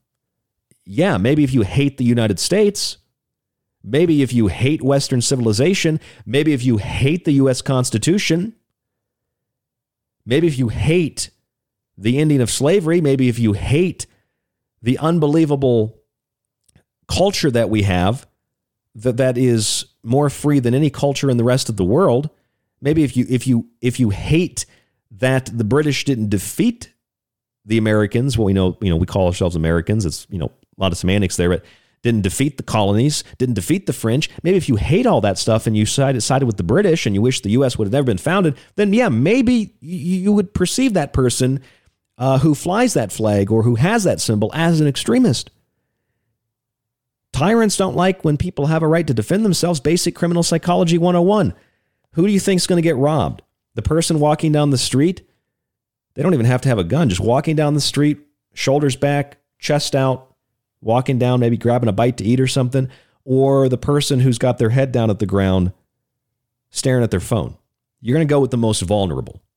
You're going to grab the woman's purse, if it's just sitting there as opposed to someone has it around their shoulder. It's easier. You're going to go with the easiest target because you're a criminal. You're going with the easiest target because you're a coward. That's what criminals do. So, of course, anybody who has a 2A shirt or Molon Labe shirt or with the cannon or the Gadsden flag or Revolutionary War imagery, all those New England Patriots logos, all that is extremism. Yeah, to people that hate the country. And that's the whole point. So now that we know that speech and protest and guns, press and due process have all been redefined in a political echo chamber, controlled through a narrative, controlled through sock puppets, bots, and trolls. And now that we know that the definitions of these words have been utilized within that echo chamber to paint anybody in opposition to a particular political ideology, an extremist ideology, largely communist, but fascist at its core, because fascism and communism are really one and the same. Communism is collectivism. Fascism is a collectivization of the sticks controlled by the axe. And we see how they redefine these symbols and these images. Anybody who believes in these things as an extremist, then you realize, the country's been hijacked. And they're just using the idea, the nice words of democracy, not a republic, though. The nice idea of free speech, and you have all these things. Unless you disagree with us, then we take it away from you. Then at that point, it's not a right, it's a privilege, like George Carlin said. And the government doesn't have the right or the ability to take those things away, at least without recourse from the citizens who have a duty, as the Declaration of Independence says, a duty and a responsibility, and especially those who have the responsibility already, who have the power, have a duty and a responsibility to fight back against that corruption. Now, we did a show, I think it was a month ago. So this was back before the midterm elections. And we talked about, probably exactly a month ago, we talked about the way in which you can alter, let's say, an election, right? And I'm not talking about 2020 or 2016. I'm talking about if you were going to try theoretically and rig an election. You don't have to control every machine. You don't have to control every person working at the polls. You don't have to control every single, generally speaking, every single voting center, which machines and people. You don't have to control, the Secretary of State, or you don't have to control the board of, the election board in the counties. You don't have to control any of that, entirely. You just have to isolate areas where you know that you can do things because you control them, let's say, or because in some areas it might be easier to cheat. It might be easier to have mules stuff ballots into boxes. You just have to isolate and target those few areas. And you do that also by calculating, generally speaking, how many votes would you need to win? What did the polls say? What are the statistics of the people that usually vote, that generally vote? So if you know you only need a few thousand votes, then you go along and you make sure you stuff that many votes into a number of boxes, and you do it in a few locations, And it's really as simple as that. You don't have to control everything. You don't have, it's like with news, you don't control every news outlet, although you inadvertently control them. Subsequently, you control them through the flow of information. As long as you can control the flow of information, what comes out of the media is going to mimic and mirror that information. You don't have to control the reporters. You don't have to control the talking heads. I mean, to some extent you do, but it's really who controls the flow of information that determines the direction of the narrative. And that's why everybody repeats the same thing on the news. And even the alternative media is getting bad about that as well. If not, I say getting bad, but if not already, they're pretty bad about it. They just kind of regurgitate, repeat everything else that they hear elsewhere. Like Stu Peters says something and then everybody, Stu Peters said it. I got nothing against Stu Peters, but can we have some original thought, please? Can we investigate things for ourselves, please? Can we think about things? Can we ask questions? Why don't we just listen to what Stu Peters says, or Alex Jones, or anybody for that matter? Now everybody parrots. It's Kanye West. He's saying it. Yeah, he's saying that. Yeah, so I've been saying the same thing. Other people have been saying the same thing. We don't get the attention. Yeah, I know I'm not Kanye West. I'm not Ye, but I'm not saying these things because he's saying them. I've been saying them for 13 years. Gets me a little bit fired up because the alternative media is just as bad as the mainstream media. And if you can control certain aspects of the flow of information in the alternative community, you can control the same flow of information there. You can control the outcome just like you do in the mainstream. And that's why you see the alternative media, the independent media, becoming very much like the mainstream media. I don't think that's really a disputable thing. So you only need to control a little bit. I'm not sure if you would consider this to be the control that you would need in little tiny bits and pieces in certain areas to influence the outcome of an election. But what about Joe Biden asking Saudi Arabia to postpone OPEC's decision to reduce oil production by a month so that it would be stated in a press release? It would be announced after the midterm election. What about Joe Biden and his marijuana pardon proclamation, which doesn't actually really do anything to help anybody? What about the Supreme Court deciding on the 10th of November, 2 days, or not the Supreme Court, excuse me, a federal judge deciding on November 10th, 2 days after the midterm election, that the student loan forgiveness is actually illegal and the president doesn't have that authority. Now it's going to go to the Supreme Court. Could those things in any way, shape, or form influence people's opinion to vote for Democrats? Yeah, I think so. And that is one of the ways in which you tamper with a free and fair election. A lot more on that when we come back from break. I'm Ryan Gable. This is The Secret Teachings. Stay with us. The Secret Teachings radio show is on Facebook and Twitter. Just search facebook.com/The Secret Teachings to like us, and TST__radio to tweet with us.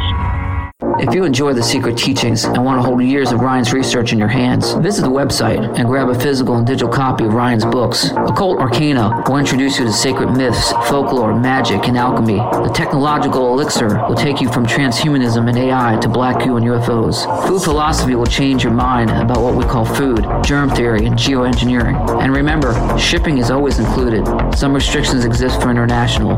Visit thesecretteachings.info. From Ground Zero to The Secret Teachings, keep your dial tuned to Ground Zero Radio. If you'd like to hear more of The Secret Teachings, if you missed a show or part of a show, sign up to the ever-expanding archive at thesecretteachings.info. When you subscribe for a month or a year, you get access to the full show archive to every show after it airs. You can download and stream unlimited episodes and share your login with friends or family. With your subscription, you can also get access on the website to all of Ryan's digital books and the ever-growing montage archive. Just visit thesecretteachings.info and click on the Donate Subscribe tab at the top of the page. Use the secure PayPal link and start your membership today. By subscribing, you support The Secret Teachings, Ryan, and yourself. This is one of the best discussions I've been on in a long time. You guys are right on it. Howdy, this is Joe Mars, and you're listening to The Secret Teachings. If anyone can hear this broadcast, I'm still on Earth. This is the frequency of Ground Zero Radio. Ground Zero with Clyde Lewis, and The Secret Teachings with myself, Ryan Gable.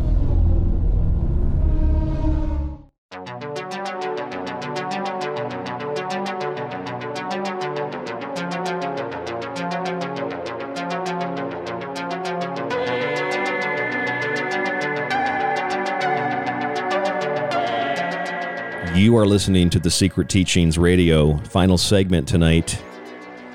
I'm Ryan Gable, your host. I would like to ask you a question. If you wanted to, theoretically, rig an election, it's a question, it's not an implication, it's a question. If you wanted to do that, how would you do that? Well, you probably wouldn't do it by controlling every single person involved in the process. You probably wouldn't have to rig every single machine. You probably wouldn't have to control every single county. You probably wouldn't even have to control all the media. You would just need to calculate generally what you would probably need to win by. You would need to get your hands on a number of blank ballots. You would need to calculate the percentage of machines that maybe need to be tampered with. I mean, ultimately a very small number of all of this. And then you could nudge, not rig, not even engage in widespread fraud, but just nudge. Like gravity, chaos just needs a little push. You could just nudge it in the direction that you needed it to be nudged in. This is what happens. We see this in the modern day. We see this throughout history. We're seeing it right now in Brazil. This is what happens when corruption becomes the rule of law. And this is what happens when tyranny becomes God. And this is what happens when republics collapse. This is what happens when the average person supports, as Alexander Tytler said, when the average person realizes they can vote for themselves, i.e. vote for people that will just give them free stuff, the entirety of the system collapses. Because when you realize you're actually voting for yourself rather than voting for the rule of law and people that have really good ideas, then you just want whatever you can get out of the system itself, out of the public treasury. When the Biden administration asked Saudi Arabia back in early October, true statement, true story, very factual. CNBC News reported this. When the Biden administration asked Saudi Arabia to postpone the OPEC decision to cut oil production and to postpone that decision by a month, do you think that that has anything to do with influencing people's perception or people's view on candidates and a political party, one in particular, for the upcoming, at that point, less than a month away, midterm election? CNBC reported the Biden administration asked Saudi Arabia, the de facto leader of oil producing group, the oil producing group OPEC, to delay its decision on oil output by a month. Notably, Biden's request would have delayed the decision until after the U.S. midterm elections. That's CNBC reporting. Do you think that this could perhaps by itself influence an election? Probably not. I don't think there's going to be a lot of people that are going to, at least in mass, not vote for Democrats just because, gas prices went up. So that might not have much of an effect. How about when we add the marijuana pardon into the equation? On October 25th, so this was just a few weeks later, October 25th, President Joe Biden issued a proclamation pardoning certain individuals previously charged with or convicted of simple marijuana possession offenses under federal and Washington, D.C. law. The irony in this is that, according to a senior administration official working in the Biden administration, quote, there are no individuals currently in federal prison solely for simple possession of marijuana. The pardon does not apply to anyone in jail for violating state or local law. In addition, the Department of Justice has said the pardon will not apply to federal charges for simple possession offenses committed after October 6th. Think about that for a second. Biden's proclamation grants a full, complete, and unconditional pardon to people who were U.S. citizens or lawful permanent residents at the time they committed or were convicted of simple possession of marijuana in violation of either the Federal Controlled Substances Act or D.C. Code 48904.01, and then D1 are the subsections. In other words, the marijuana pardon proclamation doesn't do anything. Because according to the same administration, there are no individuals in federal prison solely for the purpose, or the possession, I should say, but solely for the possession of marijuana, solely for the purpose of having been arrested and convicted of just having marijuana. Because most, quote, marijuana convictions come alongside of other things like breaking the law, state or federal, breaking local laws. Most of those convictions are just like tacked on to other major things. I mean, you might have like a marijuana conviction, but you also might have tried to kill somebody. You also might have raped somebody. You might have done something else is the point. I don't know what these other people were convicted of. But the point is the administration says there are no individuals currently in federal prison solely for simple possession of marijuana. That's why the proclamation says a full, complete, and unconditional pardon of people who were convicted of simple possession of marijuana. But there is nobody in federal prison solely for marijuana possession. People are not arrested and put into federal prison because they have marijuana. That's not a thing. In other words, Joe Biden's proclamation is, as some people say, it's a nothing burger.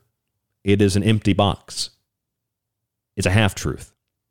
I'm going to pardon all the people who have been convicted of simple possession of marijuana in federal prison. Yeah, Mr. President, yeah, protect our marijuana.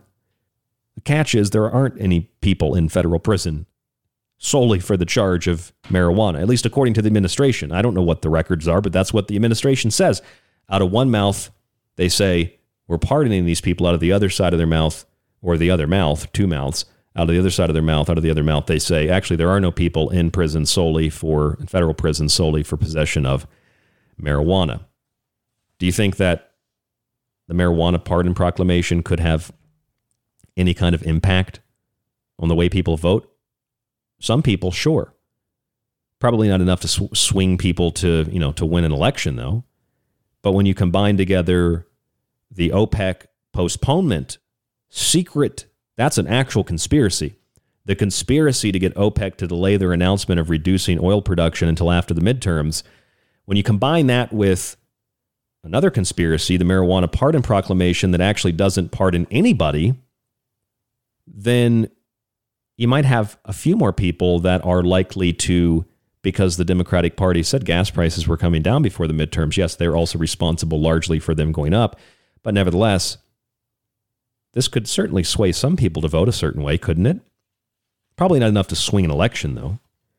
But what about the postponement of student loans? 2 days after the election, federal judge in Texas declared the forgiveness plan was unlawful. The U.S. Court of Appeals for the Fifth Circuit on Wednesday, this was just this past week, denied a request by the Justice Department to put a hold on that ruling while the court considers the merits of the administration's appeal. A loan relief plan would cancel up to $10,000 in federal student debt for borrowers earning up to $125,000 annually, or up to $250,000 for married couples.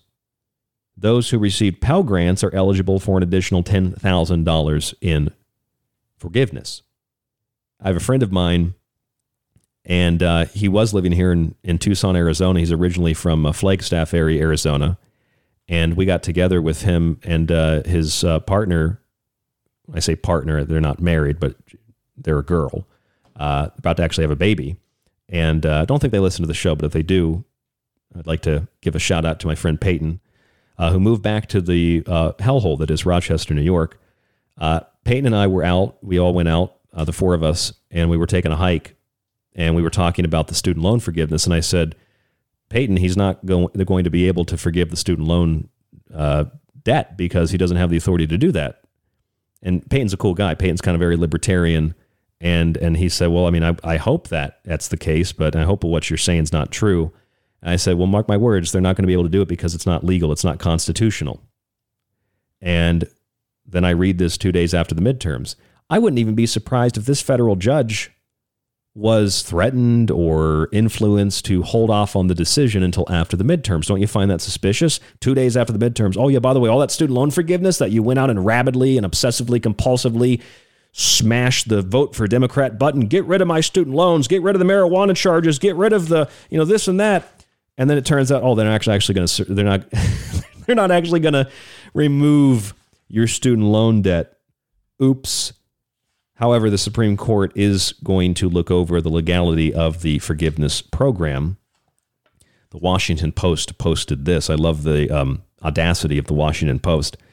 In 2021, the court, that's the Supreme Court, revoked a national moratorium on evictions imposed by the Centers for Disease Control and Prevention.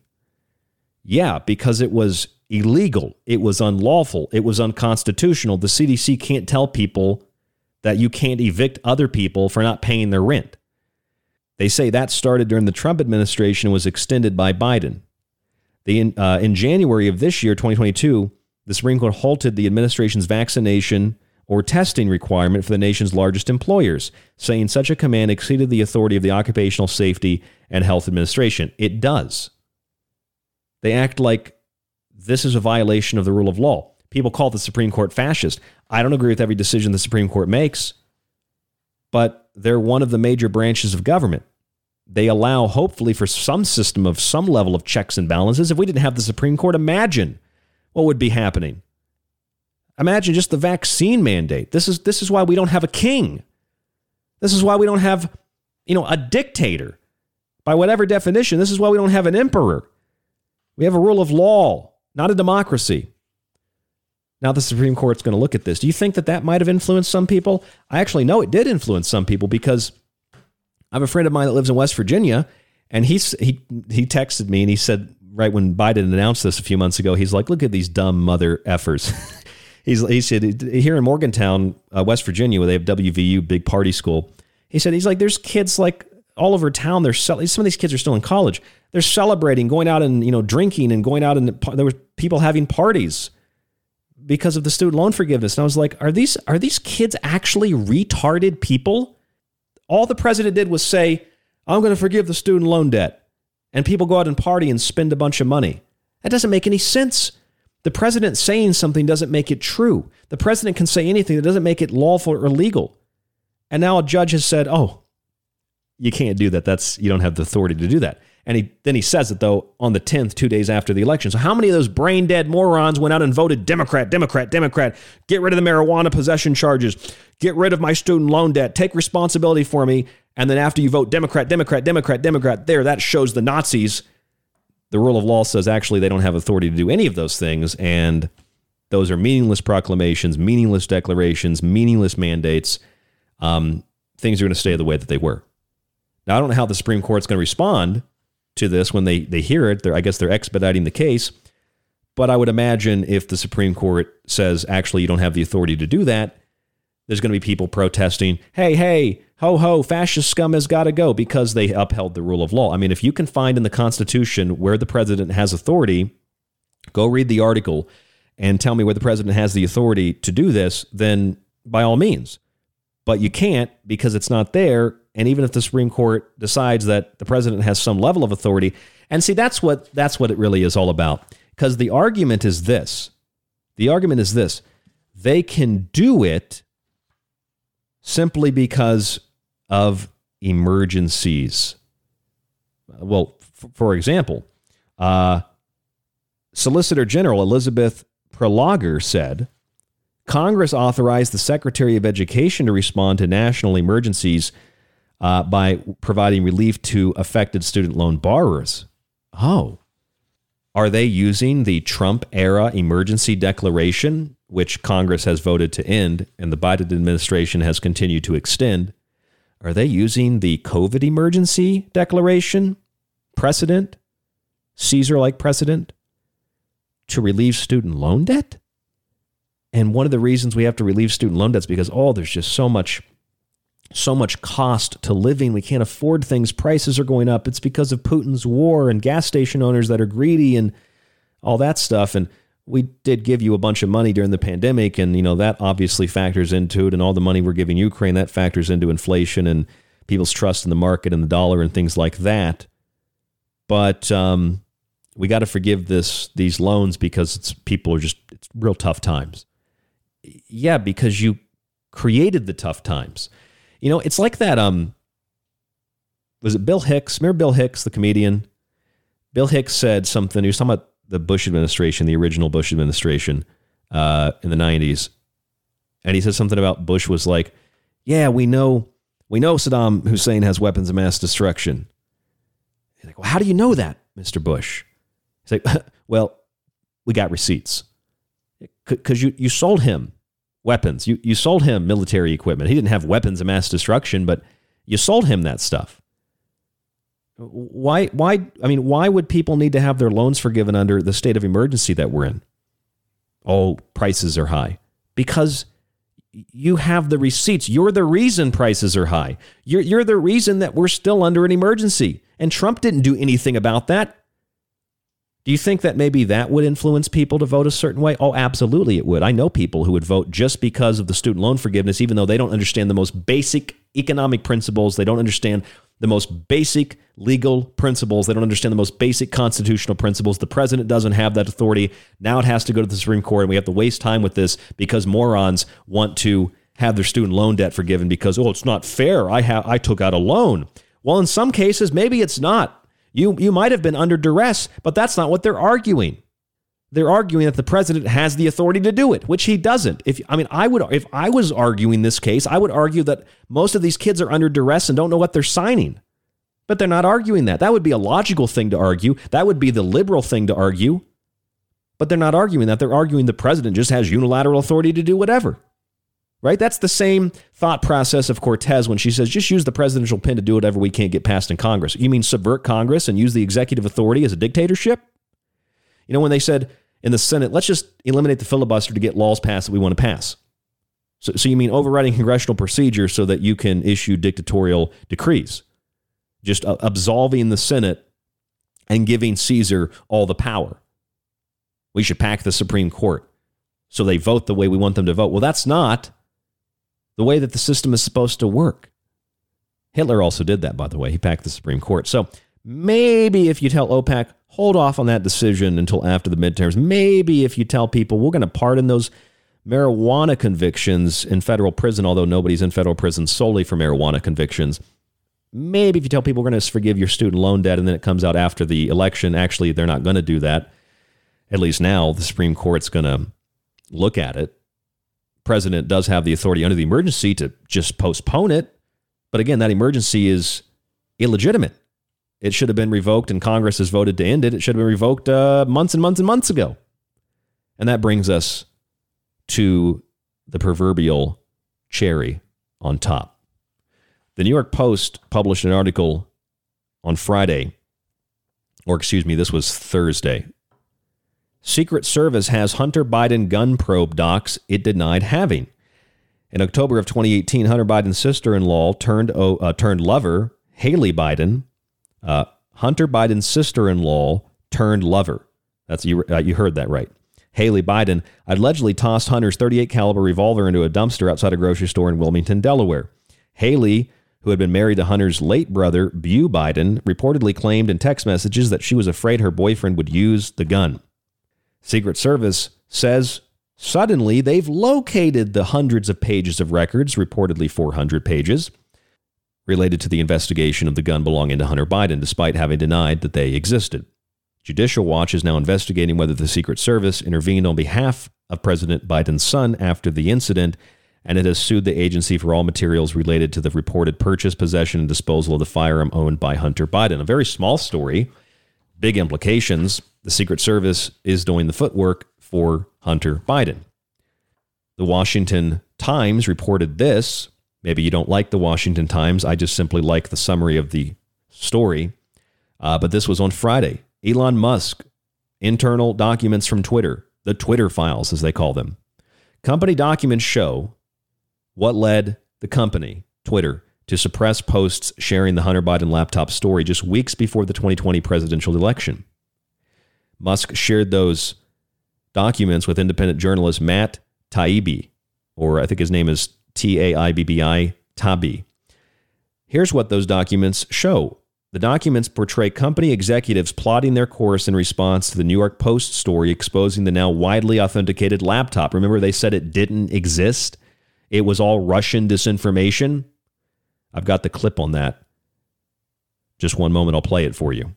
The documents showed Twitter executives often acted on requests from both political parties, but largely from Democrats.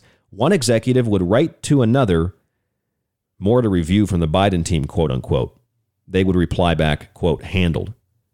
So the federal government went to Twitter and said, these are accounts you need to review.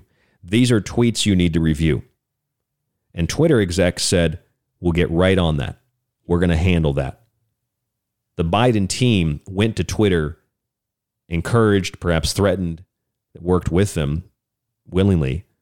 Twitter did, to suppress information, to suppress stories, to suppress individuals on this giant platform in order to prevent the story of Hunter Biden laptop that they call disinformation and Russian propaganda from harming Joe Biden's presidential campaign. Here, take a listen to what Joe Biden had to say about this quite a while ago. 50 former national intelligence folks who said that what he's accusing me of is a Russian plan. They have said that this has all the 5 former heads of the CIA, both parties, say what he's saying is a bunch of garbage. This is classic Trump. We have 4 days left, and all of a sudden there's a laptop. There's overwhelming evidence that from the intelligence community that the Russians are engaged. Well, there you go. There you have a couple of the examples.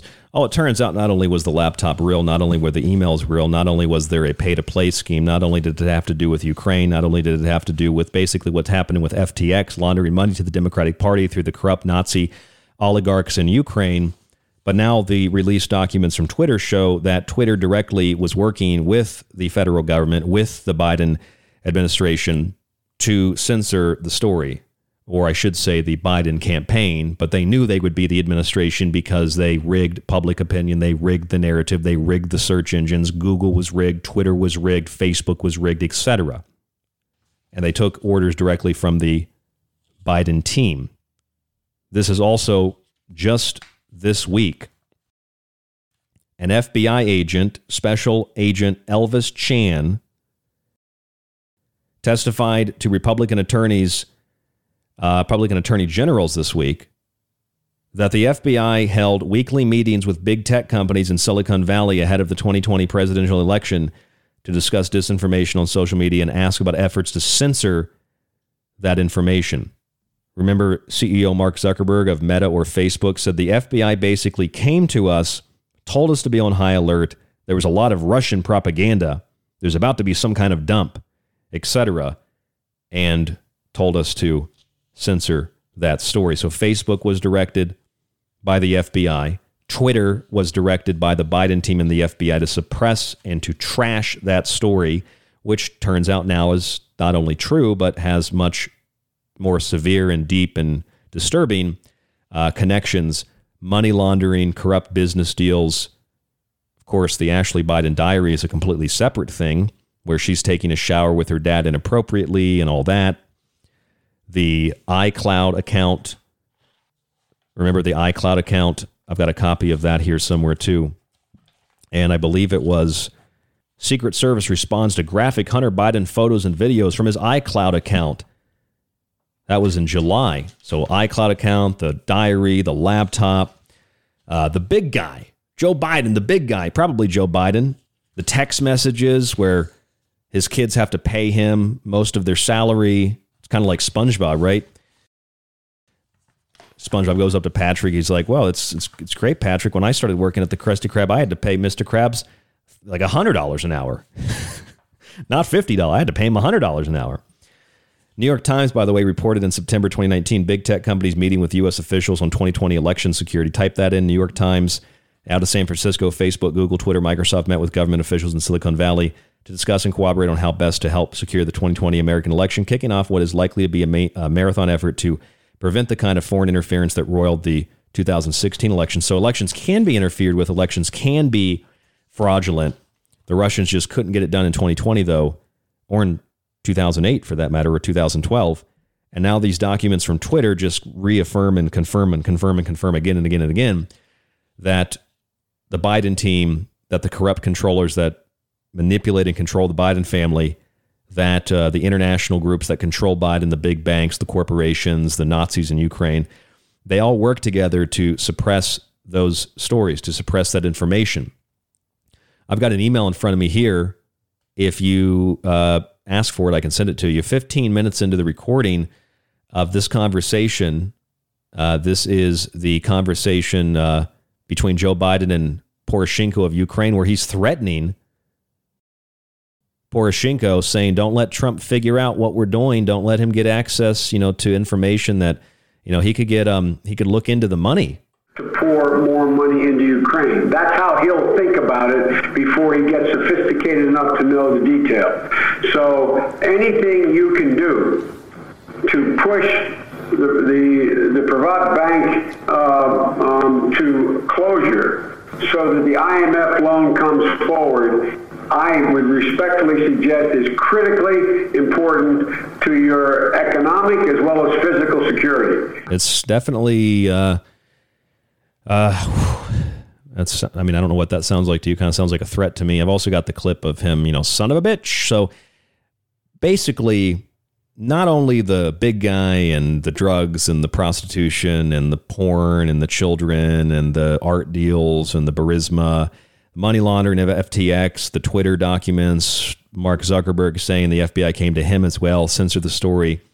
That could certainly not only alter people's perception, that could prevent people from realizing what they're voting for, therefore changing their perception, changing their vote. That could influence the outcome of an election. And they've become so sophisticated at this that Biden conspires to go behind the scenes and tell OPEC, delay your decision to decrease oil production until after the midterms. Biden says, I'm going to issue a marijuana proclamation right after that, mid-October. Then an administration official says, actually, there's no individuals in federal prison solely for simple marijuana possession, so it doesn't affect anybody. Then 2 days after the midterm elections, a judge comes forward and says, oh, by the way, that student loan forgiveness Biden told you about, that's illegal. He can't do that. Now it's going to the Supreme Court. So maybe censoring that story, maybe conspiring to keep the oil news out of the public's consciousness, out of their awareness, maybe promising people free money and marijuana and getting rid of your student loan debt, maybe giving people free stuff, maybe promising to let people live immoral lives, maybe promising to do all these wonderful things, to use nice words while you're showering with your daughter. Maybe all that stuff and suppressing all that additional stuff like the business dealing, the big guy and the phone calls to Poroshenko and the son of a bitch fire the prosecutor extorting Ukraine for $1 billion. Maybe that could persuade people to vote a particular way in an election. I don't know, maybe putting Jim Baker, the former general counsel for the FBI, in charge of, or partly in charge of what gets censored on Twitter. Maybe that could influence an election. Maybe somebody like Vijaya Gadde, that lady that friends with Hillary Clinton, who was basically running the operation, censoring the Hunter Biden laptop story, suspending the former president Donald Trump, banning American citizens from criticizing the establishment. Maybe people like Vijaya Gadde, maybe they could have perhaps influenced people's opinions. I don't know. You tell me. I'm Ryan Gable. This is The Secret Teachings. There's a lot more after this coming up Tuesday, Wednesday, Thursday, and Friday this week. Stay safe, stay informed, stay healthy. Subscribe to the show archive. Grab a copy of one of my books, www.thesecretteachings.info. Thank you so much for tuning in tonight. I hope that you really enjoyed the show. Have a good night, good morning, good afternoon, whenever and wherever you are listening around the world. And we'll talk to you on the next broadcast.